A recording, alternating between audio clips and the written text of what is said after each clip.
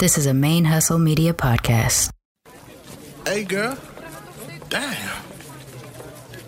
you thick, shawty. Hey, let me holler at you, though. Nah, come here. Oh, you just gonna play me to the left like that? Oh, you think you fine or something? You stuck up fat bitch. You ever thought about smiling sometimes? Shit, you ain't even gotta be like that. It ain't even that serious. Shit. Look, homie, you don't even fucking know me. You want me to smile so you can feel confident approaching me and get mad when I walk off like I owe you gratitude because you noticed me, but you ain't really noticed me. Hey y'all, this is Javia Nicole, aka your girl's favorite lesbian, and you're listening to Black Radical Queer Podcast, our stories on our own terms.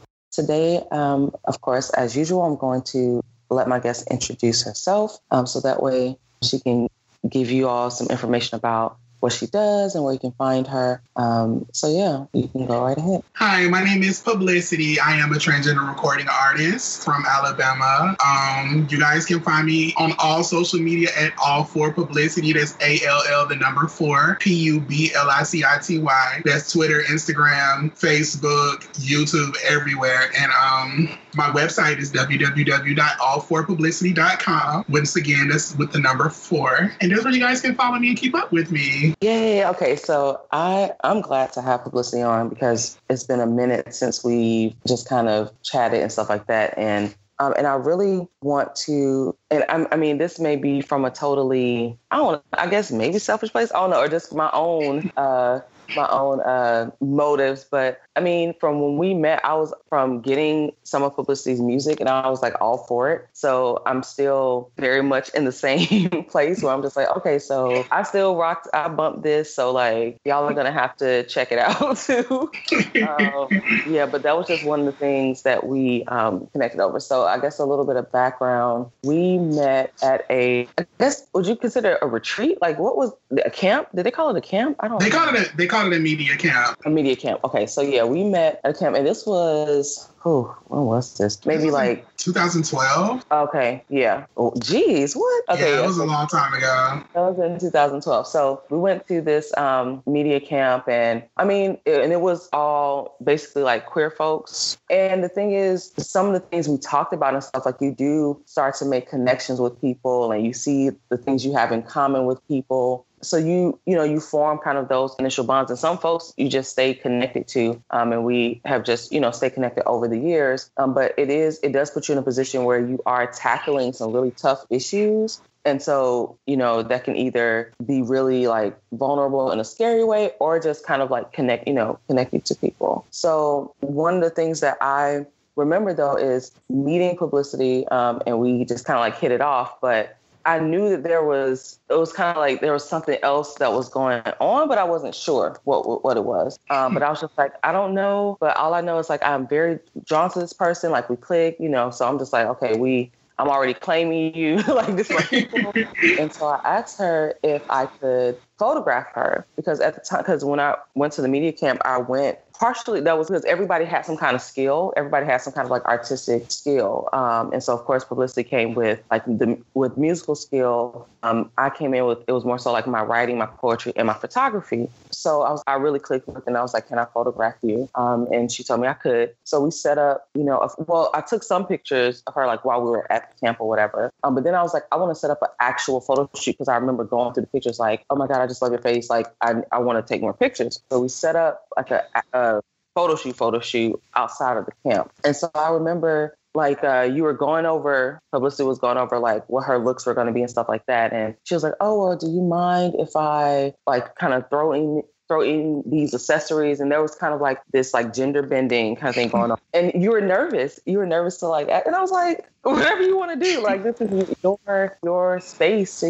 but at the same time, I understood the nervousness because like what people don't realize, I mean, we were both basically like Black queer women coming from the South. Absolutely. Like South, and who had just been so used to being heavily policed and like how we express ourselves And one of the things that we clicked over was because, I mean, my presentation is, well, at this point in time, it is often film. At that time, it was not. At that time, it fluctuated a lot more. And it's like you never knew what you're going to get. It was, it varied by the day. And so that was not an easy thing to do for us to both kind of exist in these spaces where we were kind of like defying certain like gender norms and really like being non-conforming. That was not an easy thing to do. So I understood the nervousness, but I was like, look, do your thing. And to this day, those are still some of my favorite pictures because I feel like those are some of the pictures where it's like, that's when I start to see you for real.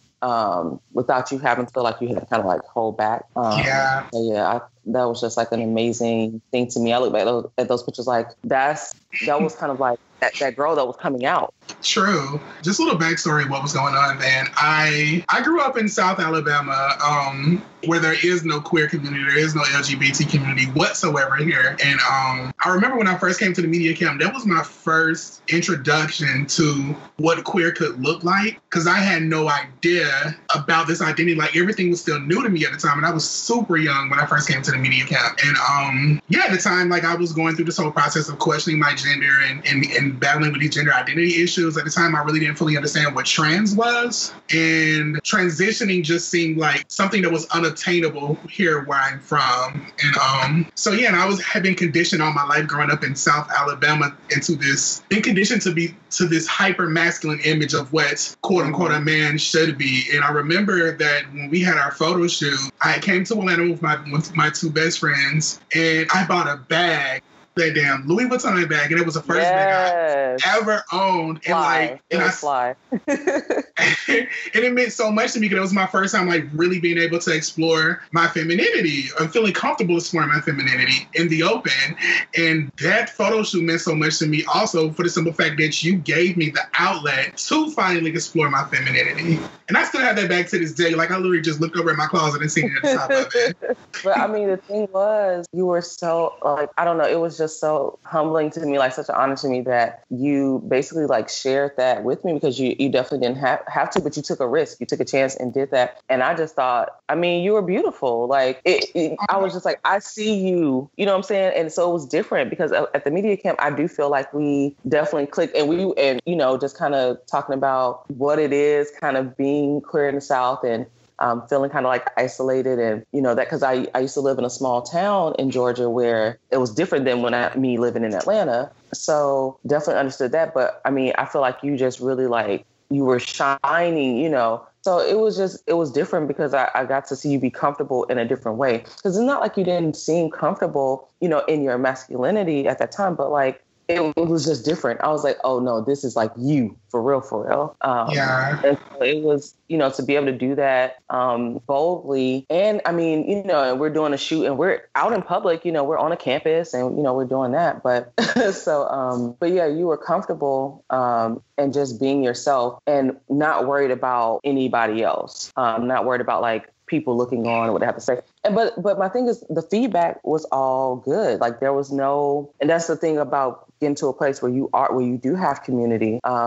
Because even people who were like looking, kind of just passing by and who saw, everybody gave positive feedback. Nobody was, looking at us crazy or nothing like that. Everybody was like, okay. And just, and embracing it that way. So, I mean, at this point in time, because that was a while ago, do you have community? Like have you found any community there, or have you had to like go somewhere else to have that? Well, I'm in a weird space right now, struggling with the community issues. But I do want to say this. I'm so thankful for actually being a part of that media camp. Because of that media camp, I met the organization who I'm doing a lot of work through now, which is Southerners on New Ground. Yes, song and everything. Oh, gosh. Yes. Because of that media camp, I was able to connect with Mary, and I was able to get involved with that organization. And now that I'm back home, I'm realizing there's more people that identify similarly to me here. But the only problem is there's nothing here bringing us together. There's no resources here. There's none of those things. So basically, this point in my life where I'm in the stage, I'm trying to create a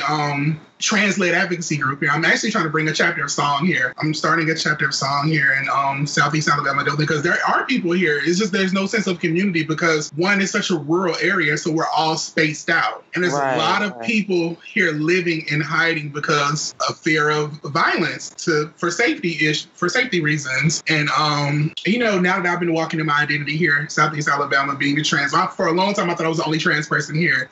But as I started living boldly and out, I started meeting more people. And then I realized, like, wow, it's a lot more of us here than I actually expected. We just have no sense of community. And that's what I'm struggling with now, is trying to build that community that we need and deserve here. So do you feel like, with doing the chapter song, is that what you want to use as kind of like the vehicle to build that community, or you said you were trying to have a chapter of you sung, and then there was another group too that you mentioned. Did you say Translate? No, it's just Song, Southerners on the Ground. Oh, just okay. My whole thing is right now is I like the work this song is doing. I identify with the work. I feel like the work is necessary and it's extremely needed here in the area. And another thing that interests me about starting a song chapter is the fact that we don't have the resources. I feel like a lot of people, it seems like there's not many LGBT people here because of the lack of resources. They're here, but there's no resources to bring them together. You know what I'm saying? So like when I transitioned here, it was a struggle for me because there was no resources. Like finding a doctor and finding therapists and finding all these situations was a complete battle for me here in Southeast Alabama. Right. And there's no one fighting for our rights here. There's no one pushing for policy change, or there's no one pushing for legislation to protect us here. And I feel like before we can even get a community started, we need a system of protection. And that was what drew me to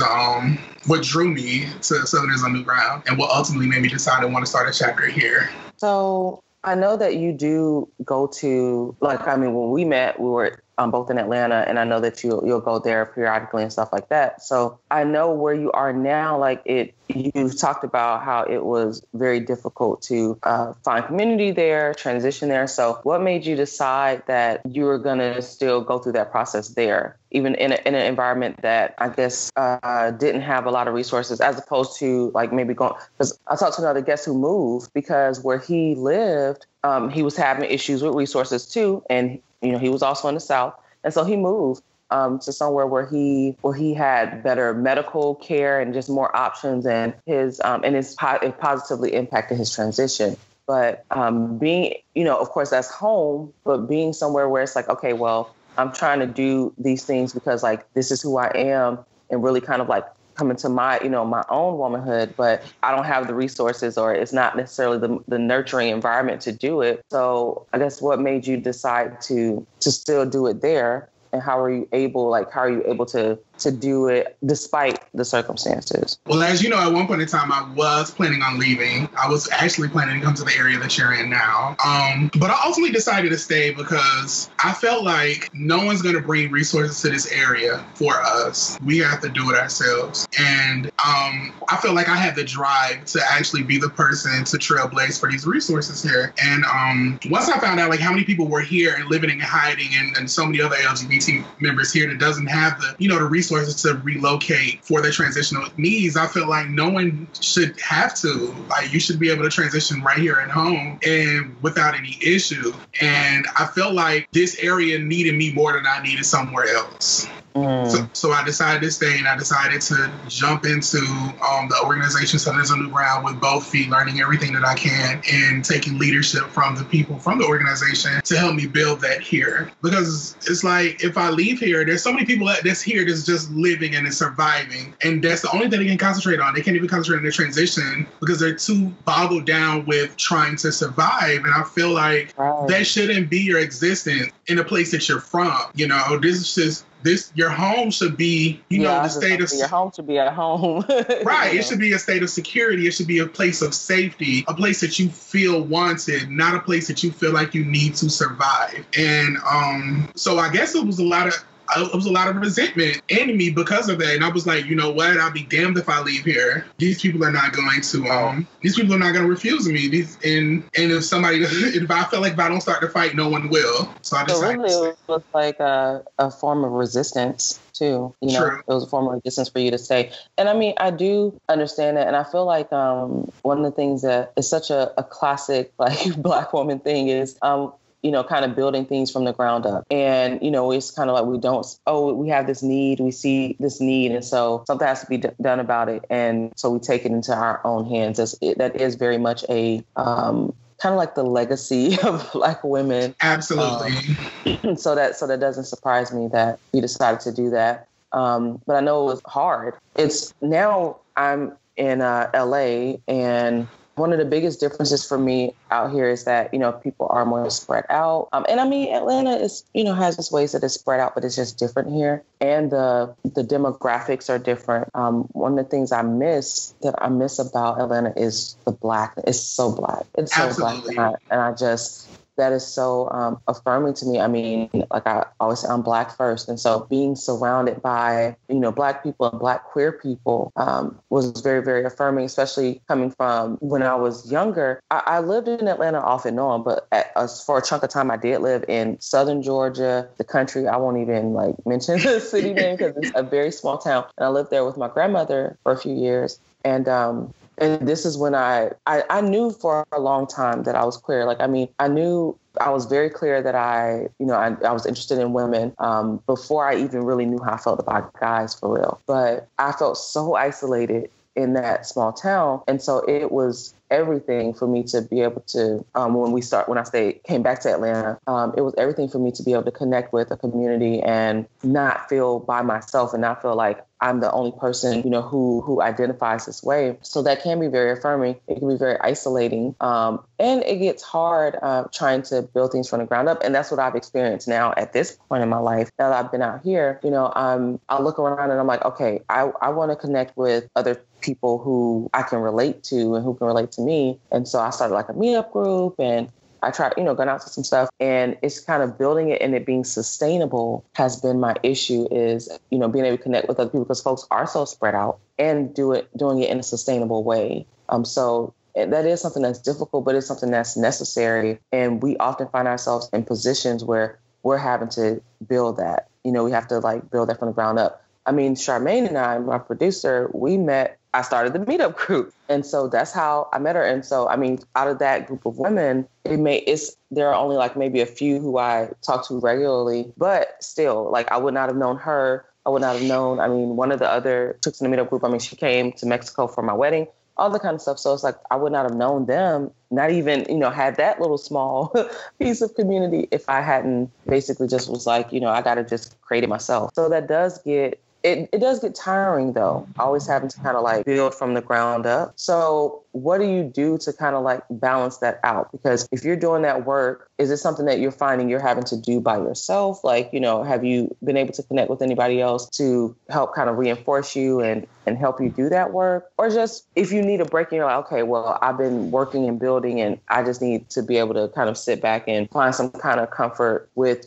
people who I can connect with, because it can be very isolating and draining when you're having to build that from the ground up. You're absolutely right. And without a leadership from Southerners on New Ground, I don't think I'll be able to do it.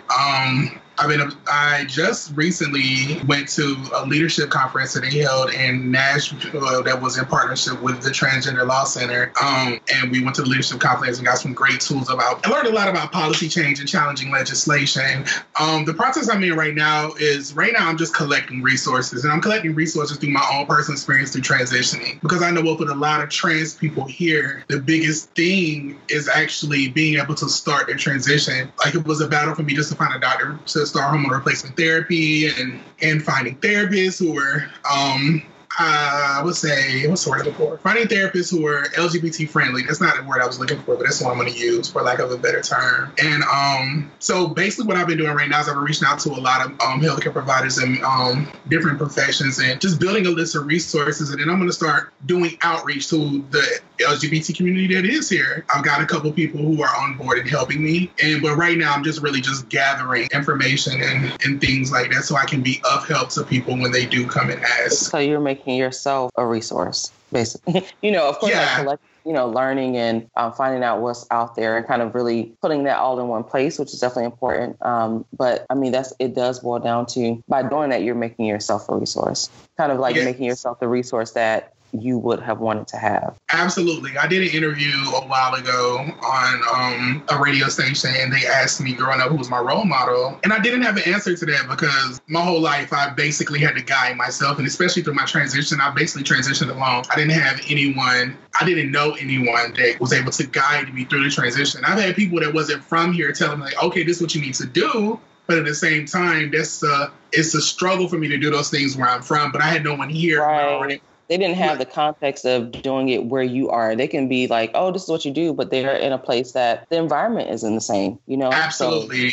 Absolutely. So for the most part, for me transitioning, I had to do it alone. I did it all by myself. And so I'm using my transition as a template. Now I'm learning what other people need to know. And I'm learning about other people too and other identities that I wouldn't have had the opportunity to know if I didn't do outreach and put myself out there to meet other people from other different backgrounds. I'm talking about like other identities under the trans umbrella and the things that they need and the things that is important to them and their identity. And just like you said, absolutely, I'm making myself a resource. I guess I have to be the person that the younger me needed. Because I feel, like I said earlier, I feel like we have to bring those resources to ourselves. We can't sit back and expect someone else to do it for us. Right. And, they're not going to. They're just not. They're not going to do it. So absolutely not. Spearhead that. I mean, and part of it is because like no one is. We're the authorities on ourselves, so it's like I can't really sit back and wait for other people to bring resources to me because they don't even necessarily know what I need. You know, they don't know what resources I, specifically need. So I have to be, kind of just advocate for myself and I know myself best. So I know, okay, here's what I need, as opposed to someone else telling me what I need. So it does put us in a position where we do have to a lot of times spearhead a lot of stuff and, be that resource. And a lot of other people don't have to go through that. And so I know sometimes for me, like it will get frustrating. It's like, okay, I know I need to do this. I know, but I will get frustrated because I'm like, everybody doesn't have to, go through this. Some people, they have the accessibility and it's just like on a platter for them. And I do at times when I get frustrated, I do envy that because I'm like, we have to like literally build from the ground up. And some folks already have it built for them. Absolutely. So. Yeah, I go through that too. Plenty of times where I would talk to girls from other areas and they tell me how easy it was for them to transition or how easy it was for them to do this. And I'm like, well, girl, I am so upset right now that it was so easy for you. Right. It's like, I don't want you to struggle, but it's like, damn, I'm in the trenches, Right. No, that's a tough spot to be in. It really is. But so something else I wanted to ask about, because of course, when we did the media camp, and the media camp was through Spark. So shout out Spark. Because it was just, they do it every year and it was definitely just bomb. I don't know, like, I don't know. I met so many amazing, Black queer folks and that was really bomb. But one of the things that we, also got a chance to connect over was definitely music. So one of the things I actually was just telling my wife, when I was telling her that I was going to have you on, you're going through this process, but also you are an artist, so it's like you're going through this very publicly. You didn't really kind of like disappear, and transition and then kind of like, hey, I'm back type of thing. Right. It's been very public, like, and because you still, of course, like you didn't put your music on hold or anything to transition throughout this whole process. You're still working on your music. You're still making appearances. You're still performing. Stuff like that really stood out to me because I'm like, okay, that had to have been quite an experience, to be able to go through that process and still be very like a public, figure basically, and still be working on your music. And so how did that's a different element that not every trans woman or trans person can say that they've had, in their process. A lot of times people do have the opportunity to kind of like step back and they're like, you know what, I'm going to take this time to just, work on this and kind of like not be in the spotlight. But it was the complete opposite for you because you were still doing your music. So how do you feel like that impacted that process? Well, funny thing is, I really didn't have much of a choice. As you know, I did the BET show One Shot. I was on One Shot. And I remember like when I came in, I I didn't fully identify as trans at the time. I was still going through the process of learning. I'm figuring out my gender identity. And I came in explaining that I was gender fluid and gender non-conforming. And I guess that concept was just a little too much for the producers of the show to grasp. And I remember I was having an interview with one of the producers and they're like, we're just going to say you're trans. So I was like, oh, okay. All right. Well, I guess I'm trans now. Oh, geez. And it was actually an affirming moment for me because, like, I knew I was trans at the moment, but at the time I just didn't feel comfortable being public with it for the simple fact that I haven't moved nowhere within my transition at the time. And they kind of pushed me out there, and it was a push that I needed. I 100% necessarily needed. And so once that happened, I'm like, okay, it's public. Everyone knows now. You got to get on your grind and get your transition together. And, but yeah, it's very hard, first of all, because I'm a transgender woman in a predominantly cisgender heterosexual market. Hip hop is dominated by cishet people. And so I constantly have to deal with ignorance. I feel like I'm constantly underappreciated for my music. But at the same time, I feel like I've been places and I've experienced things within hip hop that the typical artist hasn't or would not have the opportunity simply because I am trans. And they think the story is a niche right now. The story is it's a hot button topic. Mm-hmm. And so it has propelled me in some ways and hindered me in others. But like I said, it's a struggle. It's a process because right now I feel like the idea of what trans is extremely glamorized. And right. I saw that you were talking about that on a thread on Facebook just about this whole, which, I mean, my first love ended up transitioning. And so it was one of those things we talked about. And because I started kind of seeking out more trans people because I wanted to know how to best support him. Because I was like, well, I'm not trans, so I'm not going to assume. So I will talk to other trans men and just be like, okay, what is it that you feel like, would be good to be a supportive partner? But one of the things was like this whole idea of being stealth. And I do know trans people who are stealth and who, it's a safety thing. But this whole thing about like passing, if you're not someone who quote unquote passes, then you don't have that option really to kind of like, okay, well, I can be stealth for my safety. And it being like this very kind of one-dimensional view of what a trans woman looks like, what a trans man looks like. But I see it from the outside looking in, I see it more so with trans women. Like, this is what that's supposed to look like. And I'm just like, well, all women come in all different types of, looks and stuff like that. Like, we don't all fit that standard. I don't fit that, it's just like, regardless, it's crazy to me. I get it. What I'm saying? I get why it is that way, but it's still messed up that it's that way. Absolutely. And for someone like me, I can pass when I absolutely want to. Like, I have to try really, really hard to pass in public to this cishet community. And I know there's some girls out there who just doesn't have that choice to make to be able to pass or not to pass. And watching shows like Pose and Strut, these are shows, of course, are very important shows because they're actually humanizing trans women. But at the same time, it's perpetuating this unobtainable standard of beauty for trans women. Right. So now it's impossible. It's like because it does require certain resources too. To be able to, it's like, okay, well, if this is what the standard you're putting out as a standard for trans women, but it requires, you have to have a certain wardrobe, you have to have certain makeup, you have to have, your hair this way. And a lot of people do not have, especially a lot of like Black trans women, don't have those resources. They're like, look, I'm trying to make it day to day and, be my full self in the midst of that. I don't have a MAC makeup budget. I don't have absolutely all this hair and all this kind of stuff. And so it is a very like beauty queen kind of aesthetic, and it requires resources that not everybody has. Everybody doesn't have like the finances to be able to do all the things that it takes to pass. Absolutely. And they shouldn't have to though, because like you're not less of a woman because you don't pass. You're not less of a woman because you don't have on a bunch of makeup and your hair's not this way. You're wearing these kind of clothes. Like, you're still a woman regardless of all those things, but it's like setting a very specific standard for this is what you have to look like. Yeah, and I can understand why they're doing it, because I remember for the longest time, the only depiction of trans women that we had in the media was like the girls who didn't pass, and they used them as a joke.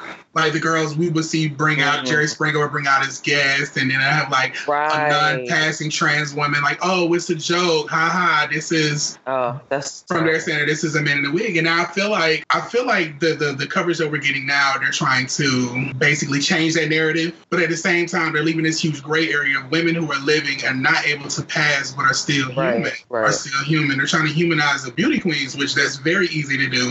It's a palatable trans woman that they're exactly. America. It's like closer proximity to cis, Exactly. So it's like, okay, well, hey, by the way, it's almost like this. It's like, okay, well, here's a trans woman, and you wouldn't know it, like type of thing. And I'm like, okay, I get it, I get it. And because that is important too, to be like, okay, well, you can't assume that a woman looks a particular way. You can't assume that a woman is cis or trans or whatever just based on appearances alone. So I get that aspect of it. But it does leave a lot of women hanging. It does leave a lot of trans women hanging who don't fit that. It's like, okay, so am I not deserving? It's kind of like that kind of thing. Am I not deserving of humanity because I don't pass? And some don't want to. That's what like that's not everybody's goal. So that was my kind of like just looking at that. I'm like, okay, well, that's fine or whatever, but honestly, that's not every trans person's goal.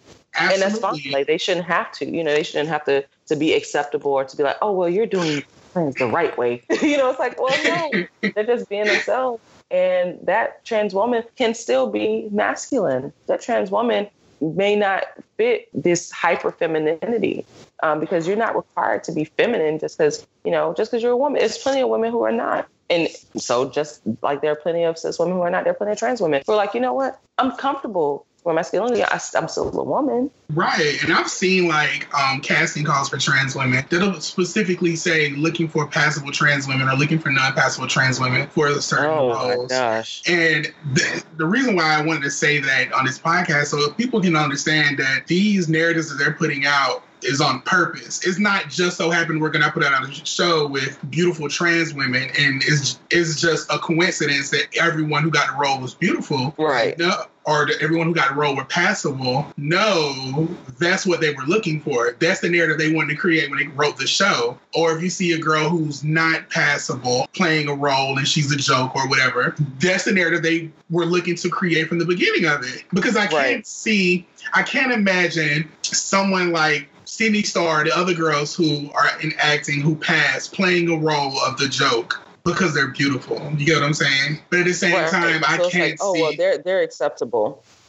Right. You know what I mean? So it's like they're not a joke. It's to show you, but it's that proximity to show, oh, well, she looks, you can't tell. So, which is just so crazy to me. And I mean, taking someone and making them, and that is something that Black women and Black trans women, I mean, that's done a lot.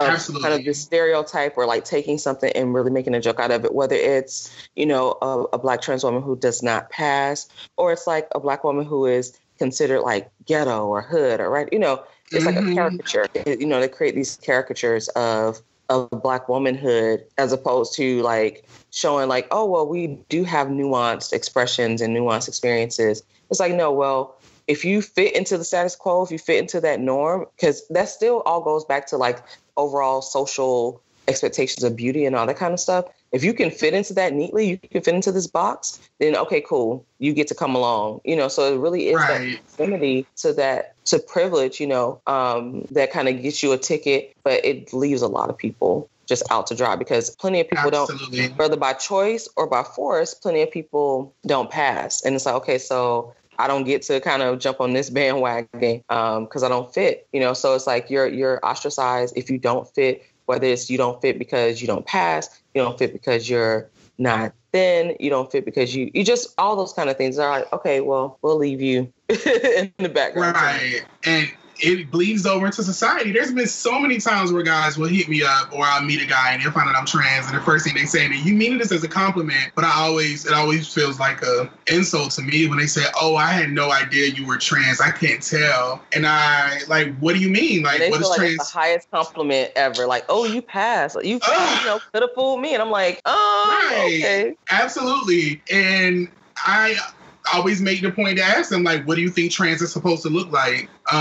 What is your idea of what trans is? And it's usually some watered down version of trans that they seen either in porn or what they see on TV as a strut and pose. And I'm like, no, the trans binary is a lot more diverse than that. You should really do a little more research before you speak to a trans woman. Right.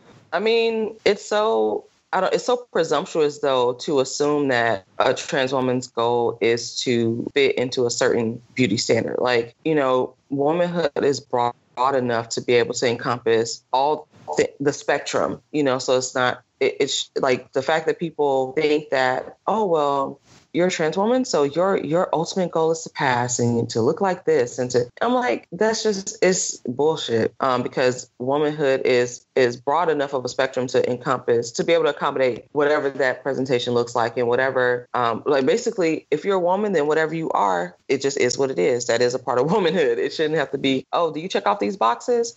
So it's presumptuous for them to feel like, oh, I didn't know, them telling you that, oh, I never would have known. And like, that's such a big compliment. It's like you already coming in the gate with assumptions. Right. It's like shifting that mindset of you shouldn't assume in the first place.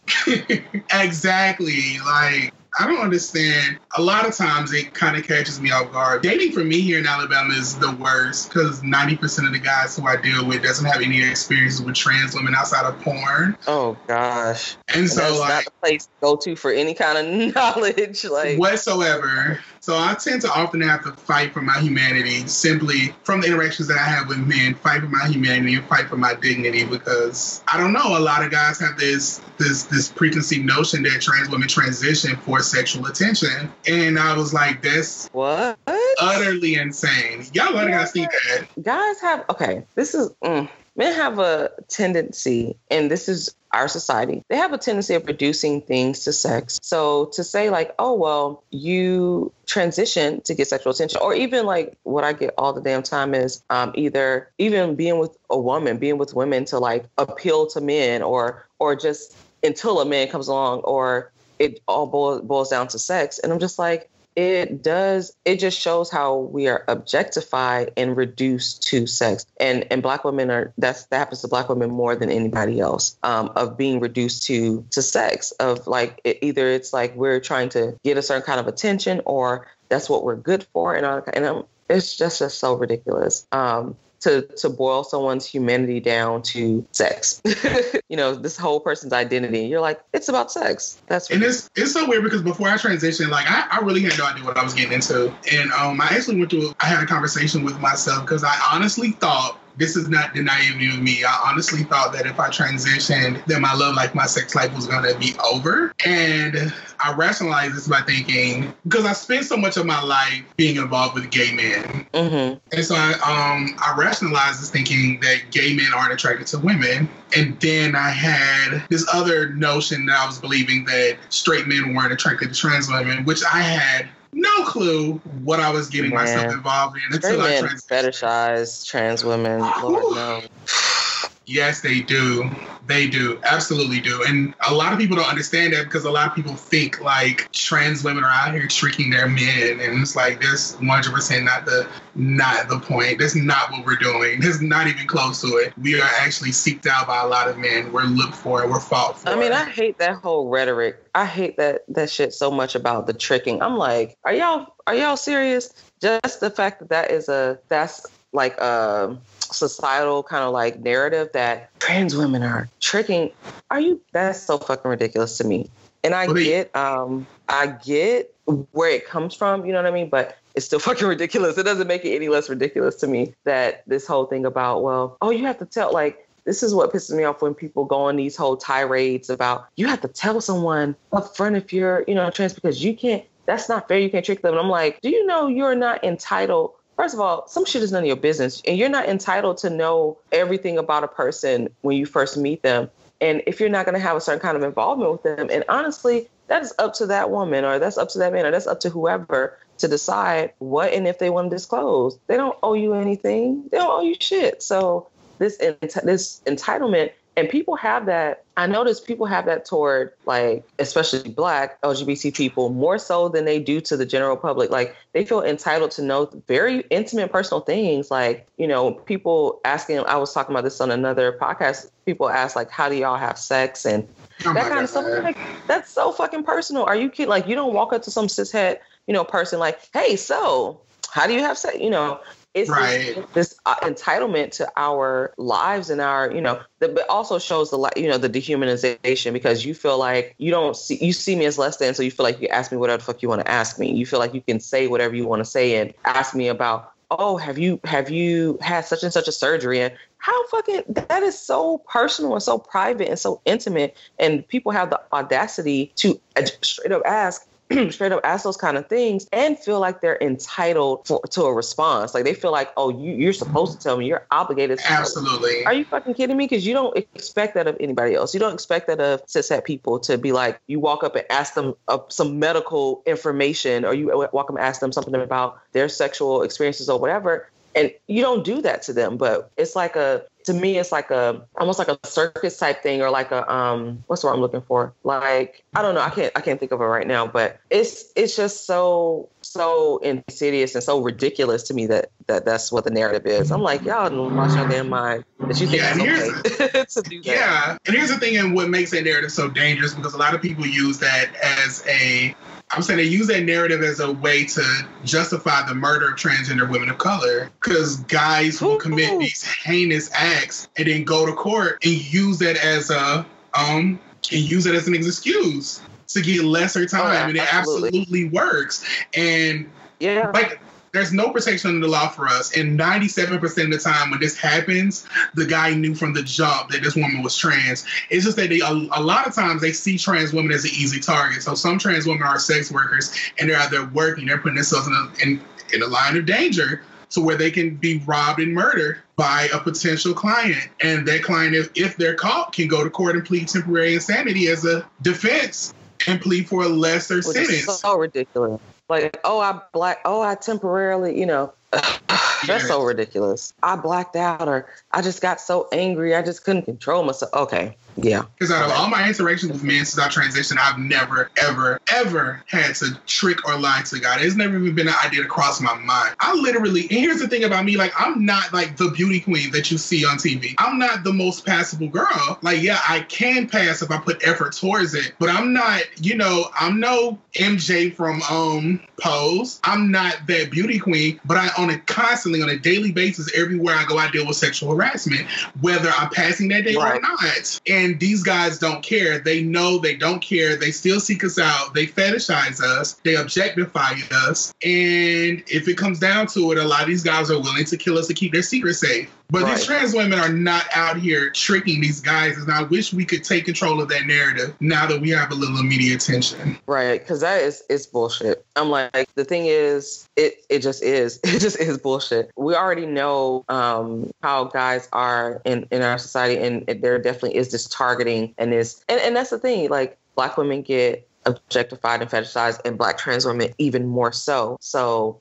that whole thing about the tricking or whatever just really plays into the larger narrative of that larger rhetoric of like dehumanization, because in reality, that's not what's happening. Like, in reality, that's just not what folks are doing. I mean, it's so ridiculous. Like, it's not funny, but I'm laughing because I'm just like, it's so ridiculous. That's so not what is happening. Like, guys are seeking out Black trans women, and it is like this exoticism, this fetishism type of thing going on. It's not like, you know, you're just going about your day and you're like, oh, I got to know this woman and I didn't know she was trans. And then we're about to, like, you know, have sex or something like that. And then I see that's just not, it's not fucking real life. Like, no, you are specifically seeking trans women. And then because you don't want anybody to know, it's like your dirty little secret. But it's unfair because you have trans women who just want love and relationships just like everybody else. Or even if they do just want sex, they still just want to be able to engage in those things just like anybody else. And you are specifically targeting them and specifically dehumanizing and objectifying them and fetishizing them to be like, oh, well, I can have my way with you, but, for my cover, I can just toss you aside, or, I can take your life. You're disposable. And that's so fucked up. And that's that whole narrative around Black trans women and around Black women, because we're seen as being at the bottom of the totem pole. So Black trans women kind of have that double. We're seen as at the bottom of the totem pole, where it's people who will be involved with Black women. And then it's like, oh, I'm fine to have sex with you. I'm fine to sleep with you, but I won't claim you or anything like that. Or I won't claim any kind of a connection to you outside of that, only behind closed doors. It's that whole thing. And I'm just like, so no, that whole narrative that, trans women are out tricking. I hate that language, and it's just not fucking true. Like, it's just not true. So absolutely not. Yeah, I'm like, that's full of shit. Like, it's just so not what's happening. But guys know that is the kind of predominant like social narrative, and they use it to their advantage. They're like, oh, well, if I don't get what I want from this person, or I do get what I want or whatever, and I'm just like, I don't want to be quote unquote exposed, I'll just say that that you tricked me. I'll just say that I didn't know, those kind of things. I'm like, it's so ridiculous. It's crazy. And it's sad that we go through this. It makes me extremely fearful for interaction with cis men. And it breaks my heart to see what's going on down in Jacksonville, Florida right now. They're actually thinking there's a serial killer that's targeting transgender women of color in Jacksonville. Yeah, I saw that. Florida right now. It's terrifying to think that these interactions with men can ultimately turn up deadly simply because they see us being disposable. And then another thing, there's no systems of protection for us. In most places in Alabama, like the area that I live in, there's no protection for transgender women under the law. We're not protected under the hate crime law. So we can be subjected to violence and all those things here, and the perpetrator would not be subjected to the harsher punishments that's brought down by the hate crime law. There's places in Alabama like Montgomery. I think Montgomery passed the law. It was a city ordinance that extends protection to trans women. I think Birmingham did too. But like the area that I live in down here, there's no protection for us. And there's a lot of states, a lot of places in the United States, especially these red states, that doesn't have protection for transgender women under the law. And there's another thing that brings back to the work that I ultimately am about to engulf on and jumping into policy change and challenging legislation and try to get some of this protection for transgender women. Things like this is important. And one thing I've noticed is like no one else is going to fight for that except for us. We have to get out there, and I hate to make it seem like that the whole burden falls on us, but it absolutely does. We have to get out there and we have to make sure that our needs are met through these politicians, and our agenda is actually put onto the board for discussion. And that I just feel like we as trans women, we have to be a little more active within the political side of our local politics. We have to really get out here and push for it. It's just what pisses me.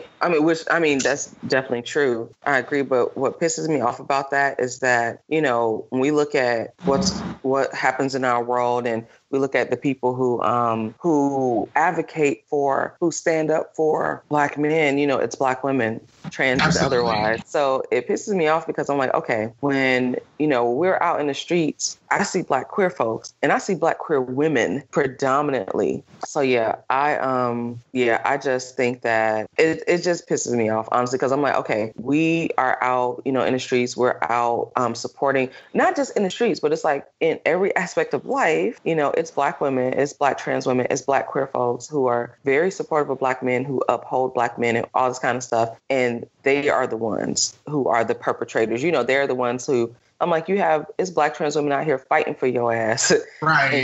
And you're the one who's perpetuating violence. It's Black women out here, advocating for you. It's Black women taking care of you in every way.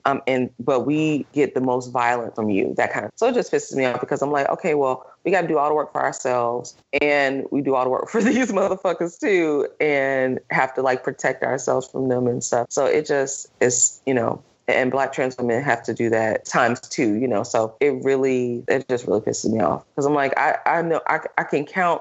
I mean, there's been so many times I've like gone to different like protests and rallies and that kind of stuff. When I look around me, I see Black women, I see Black women, I see Black trans women, I see Black women. Like as a collective, we're the ones who are out there who are, you know, doing the work, but we're not getting that support in return. We're getting violence. You know, it's just ridiculous. Absolutely ridiculous.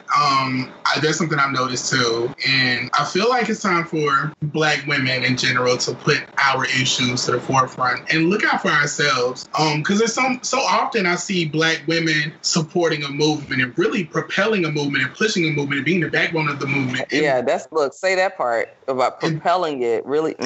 Absolutely. Yeah. I've seen Black women be the entire movement just so that movement can gain momentum, and then it becomes like taken over by someone else and the Black women are pushed to the side. Like if you look at the whole feminist movement, I feel like anyone with intersectionalities when it comes to the feminist movement have been pushed to the side just to push the agenda of the feminist movement. And I think that's sad. And I think it should be a Black women's movement. Well, there is a Black women's movement, actually. I don't want to sit here and try to like downplay the strides that Black women has made. And I feel like it's very important and I love it. But I love the fact I'm seeing like Black women actually putting Black women issues first. Yeah, instead of saying like, should, because absolutely, we put everybody else and, you know, help everybody else, and we do not get that in return. And it's like we're looking at feminism. I mean, I identify as a womanist because I'm like, you know, I got issues with white feminism, but that's one of the reasons why is because like we will help to propel those movements, and then you have, you know, white women who are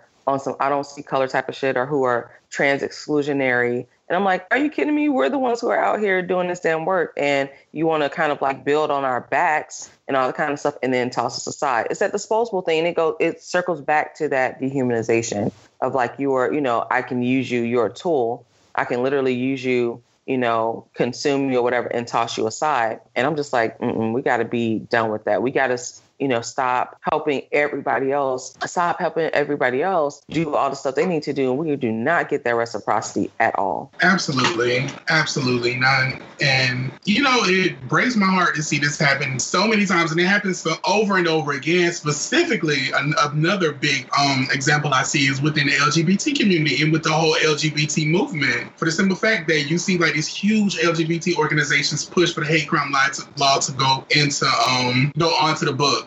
And if you see trans women of color specifically propelled and started that whole movement, they got what they needed, and transgender women aren't protected under the same law that we helped propel and push. And no one is helping fight for these protections except for trans women. And I'm like, right. Hello. Where are y'all at now? Like, we want protection too. Like, we help y'all get protection and help us get protection. Yeah, but there's no reciprocity. It's really not. But my thing is, we have to look at the legacy of our society. And that's the legacy of our society of, you know, we do all the damn work.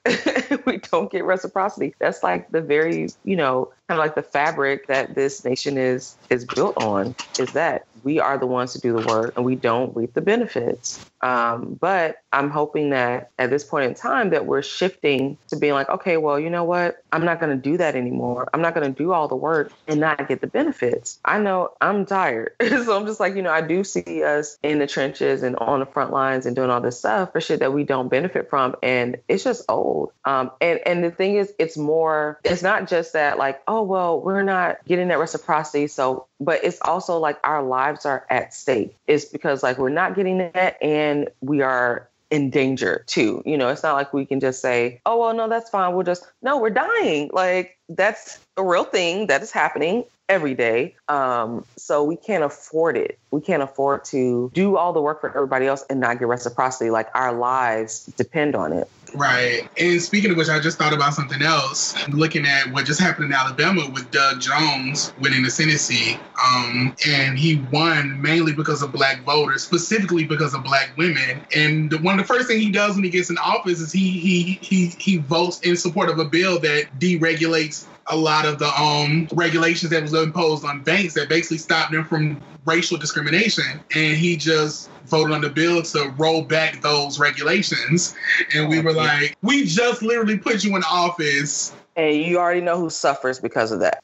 Absolutely. You already know who's going to get the worst end of that, who this is going to affect. And America has a history of doing that towards Black people. And that's one thing I feel like Black people, there's another organization out there that I'm not a member of, but I 100% wholeheartedly support. And I don't know if you heard of this organization, but it's the Uhuru movement and the Uhuru House coming out of Tampa, Florida. And one thing they really push is building a system of protection for Black people. And I feel like absolutely that's what we need. We need to get to a point to where we stop depending on others to pass. It's not getting us anywhere. Like, we're depending on them, but they're not doing it. So it's like, why are we still depending on them? It's right. And this whole two-party system is really the pits and the people who this two-party system really disproportionately affects is the Black voter. We should push for our own candidates. And I know it's a lot easier said than done. Right. But like, we should push for our own candidates. Stop like supporting these other candidates just because they may do something for us in the future, or just because they supported something in the past, or just because they aren't someone else. The whole situation with Hillary. Right. I mean, but that requires too like a dismantling on a large scale, because the reality is this system is, I mean, it's not built for us. It's built to work against us. So Absolutely. We look at this whole two-party system. Neither party is built for us, ultimately. And people want to talk about like Democrats and stuff like Democrats ain't here for us either. I mean, they're not on either side. They're not doing anything that's specifically for us. So really, there needs to be a dismantling and a complete overhaul, because we are in this perpetual cycle where we're having to choose the quote unquote lesser of the evils. But the reality is there is no lesser. It just looks different. It just manifests differently.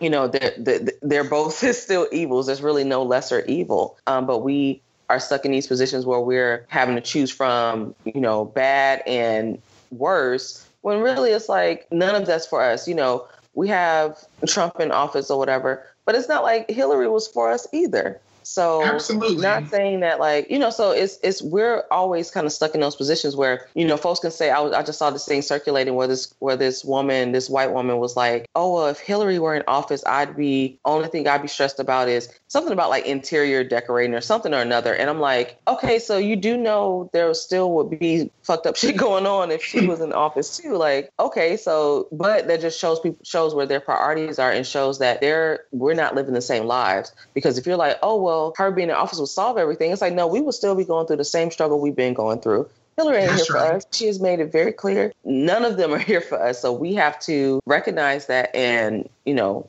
the shit just has to be torn down, really. Absolutely. I 100% agree.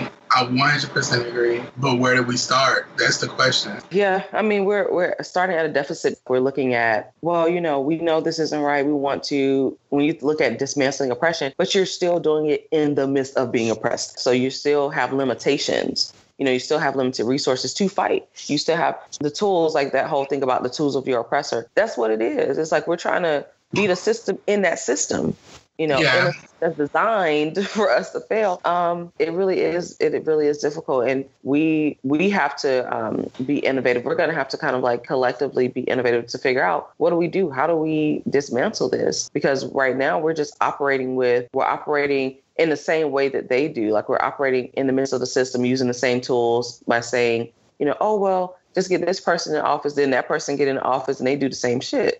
So that's not working. That's not working for us. Absolutely. I absolutely agree. It's depressing when you really sit down and you look at it and you think about it, and it can really take you to some dark places mentally, just realizing how oppressed we are and how little hope we have. Right. I mean, that's why part of our resistance has to be us still striving in the midst of everything to like live our best lives and to have some kind of happiness and some kind of joy. And that is a part of our resistance. Like, us in a world that doesn't want us to survive, our survival is resistance. And also our thriving, our happiness, like daring to be happy, daring to love in the midst of a world that doesn't want you to do any of those things. It's still resistance. So we have to have that balance of, yes, we're fighting. Yes, we're building. Yes, we're being a resource. Yes, we're teaching. Yes, we're growing. Yes, we're doing all this stuff. But like, sometimes you just got to do some shit because it makes you happy. And that be it, you know, and understanding that, don't feel guilty about that. That's still resistance. if you're like, you know what, I'm just going to veg out and watch some ratchet ass reality TV. If that's what you want to do to have your break, like, you should not feel guilty about that. And we need those things. We need that self-care. We need like those things that we just unapologetically do for our damn selves. And that's not for anybody else.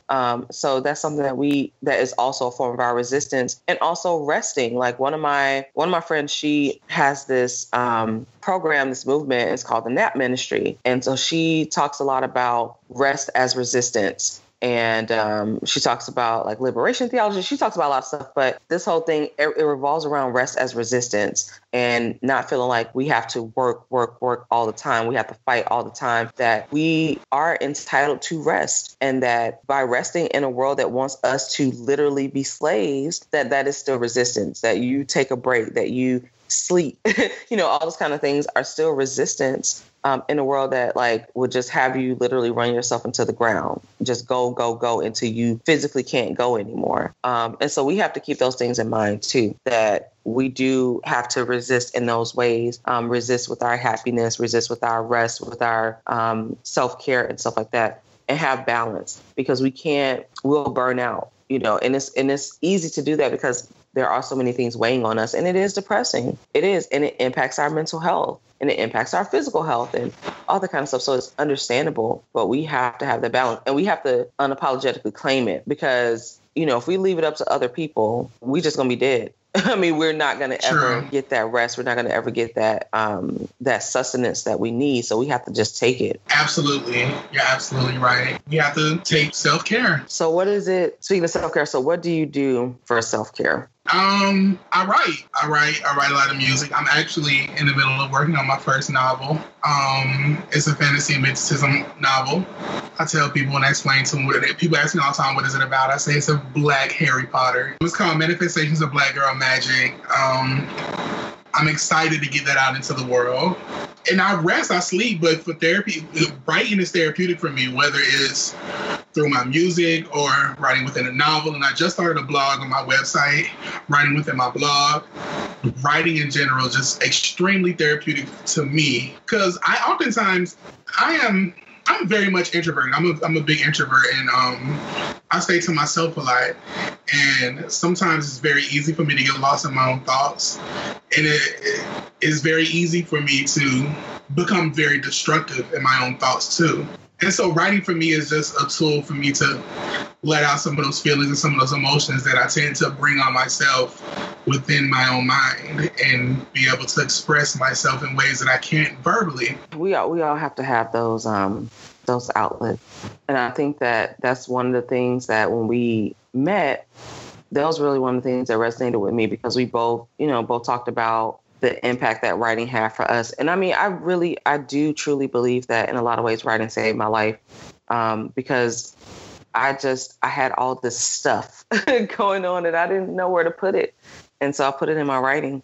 And so that's one of the things that really resonated with me when we met and we were talking about music and just love of music, because I love music from like just the depths of my soul. And I've dabbled in making music, but it's just like it's just nothing like it. It's nothing like writing, and it's nothing like music. So that was just one of those things that we talked about that we both held on to. So I think it's good that we have some kind of vehicle, some kind of outlet, and to not lose sight of that in the midst of everything going on. So I am going to like play some of your music and stuff like that, because I do want folks to be able to hear. I mean, I still, like I showed you, I mean, I still have a CD from damn 2012.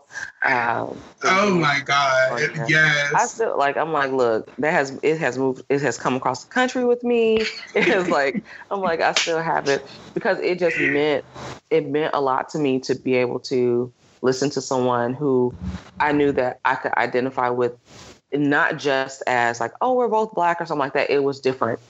So to hear that, I'm like, and you know what your style is in your music, and you're cocky as hell. So I love that. Like that, that speaks to me too. Cause I'm like, I just love the confidence and the cockiness and the like, yes, bitch, I'm the best. And, your lyrics are trash, basically. So I love that boldness, that bold confidence to just be like, yeah, so not only am I here, I'm boldly here, and I'm fucking better than you. Like, so just but I felt like coming into hip hop specifically as a trans woman, not only did I have to fight so hard just to get half the recognition, but I knew from the beginning, like coming into it, like I can't be slacking lyrically. You know, right. I knew that I can't give them any kind of leeway to discredit my ability.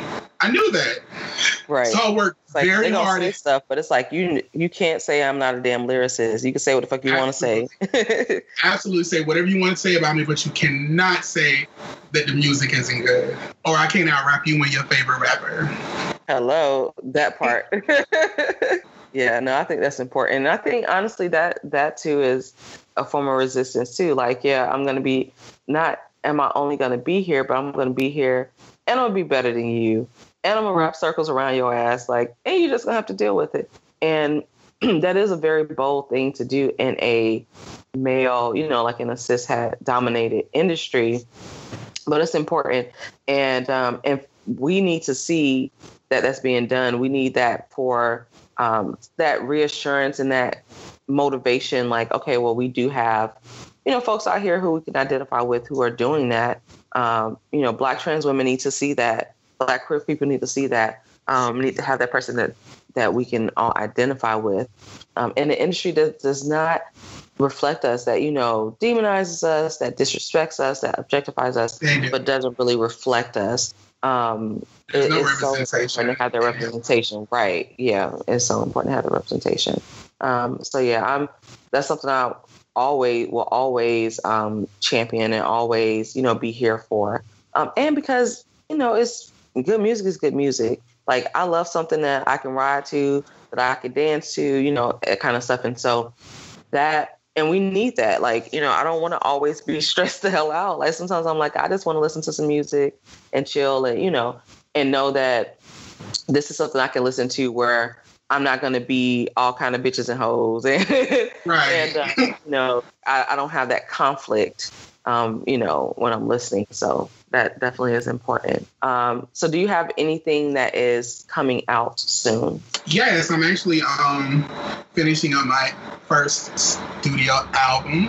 I know I sent you a lot of the songs off the album, so probably a lot of the music you're going to play within this podcast are going to be songs off that album, unreleased songs. So I'm working on that, and of course, I'm still working on this book, Manifestations of Black Girl Magic. I'm going to speak it into the universe. You guys wait for that.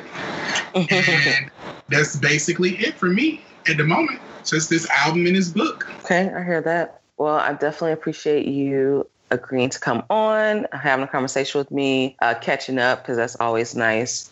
And yeah, I'll make sure that I post, your social media and all that good stuff, so folks will be able to follow you. They'll be able to check out your music. So that'll be good stuff too. And yeah, I'm sure we touched on a lot of stuff, and I'm glad that we were able to have this conversation. My thing is, I'm all about Black women over everything. I say that all the time. I'm just like, listen, everybody else got to get in where you fit in. Black women over everything.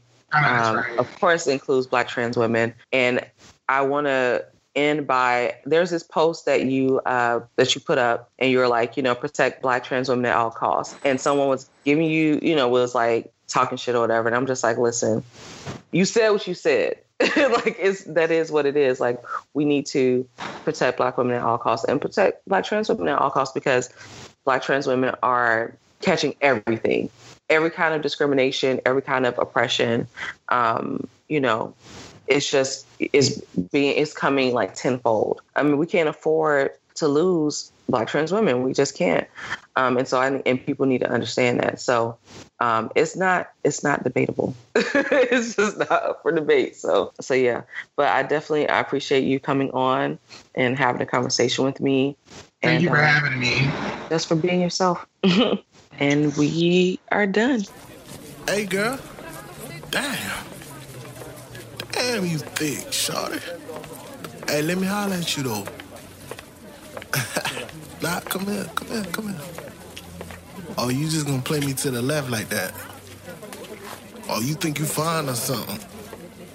You stuck up fat bitch. You ever thought about smiling sometimes? Shit, you ain't even gotta be like that. It ain't even that serious. Shit. Look, homie, you don't even fucking know me. You want me to smile so you can feel confident approaching me and get mad when I walk off like I owe you gratitude because you noticed me, but you ain't really noticed me. All you noticed was his ass and pizzazz and the fact that it's fat and it jiggle when I walk past. But I got a lot of shit on my mind, so I ain't got time for your dumb ass. I've been going through some real shit, real problems only I gotta deal with. And I know you don't give a fuck, I could be damn near dead and you bum ass niggas would still hit. But my day is fucked up, so don't start with me. Starting to think that bad luck is a part of me, so part of me. Niggas always trying me, eyeing me, grabbing me when I'm trying to leave. Get your motherfucking hands up off of me, accosting me, harassing me audibly, unlawfully. Being detained, why does our conversation got me feeling like I'm being restrained? God damn it, why the fuck is you niggas so aggressive? I don't even know you when you acting possessive. I appreciate the compliments, but I ain't receptive. I gotta be a bitch so you can get the message. And you niggas don't even try to pretend to respect this. I'm just trying to catch the buzz, but I'm dealing with hecklers. And you ain't even trying to come original with it. 6 niggas that said the same shit today, so what makes you different? But you want me to smile more. But truth is, I ain't got shit to smile for. I'm just minding my business and you niggas acting entitled to my attention. If you don't get it, you throw a tantrum like children. Feels like I'm babysitting. Here's why I don't trust you niggas. Cause no matter how much you smile or how nice you are, I never know your intentions. Cause we living in a rape culture with men straight fearing women. And I know you don't get it. Cause you ain't never been raped, have you? You ain't never been cornered off for no escape, have you? You ain't never been pinned under someone else's weight with they sweat dripping in your face and all you can do is pray, have you?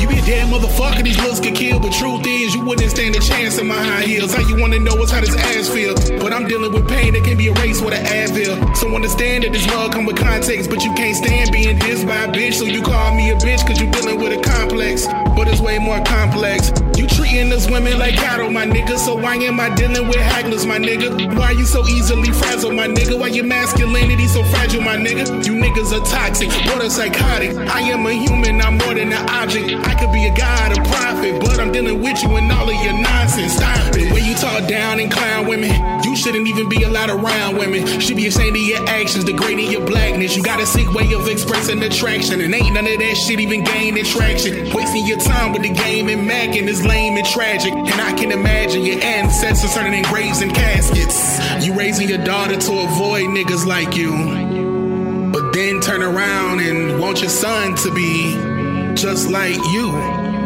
So the cycle continues. You teach your daughter that she's not a piece of meat, but teach your son how to put her on the menu. Now she's walking in these streets and niggas telling her to smile more, but truth is she ain't got shit to smile for.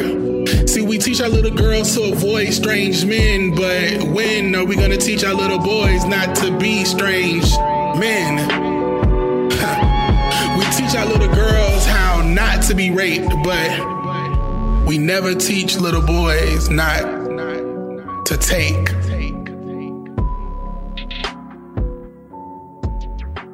But you think I should smile more? Got it. I remember next time.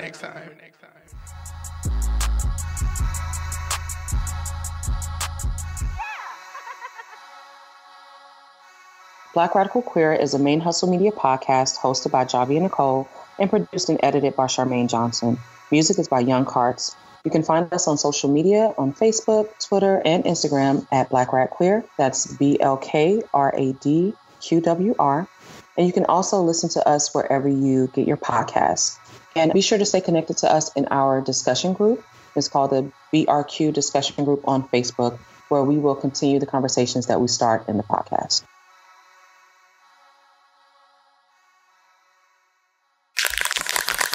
Main Hustle Media. Turn your side hustle into your main hustle.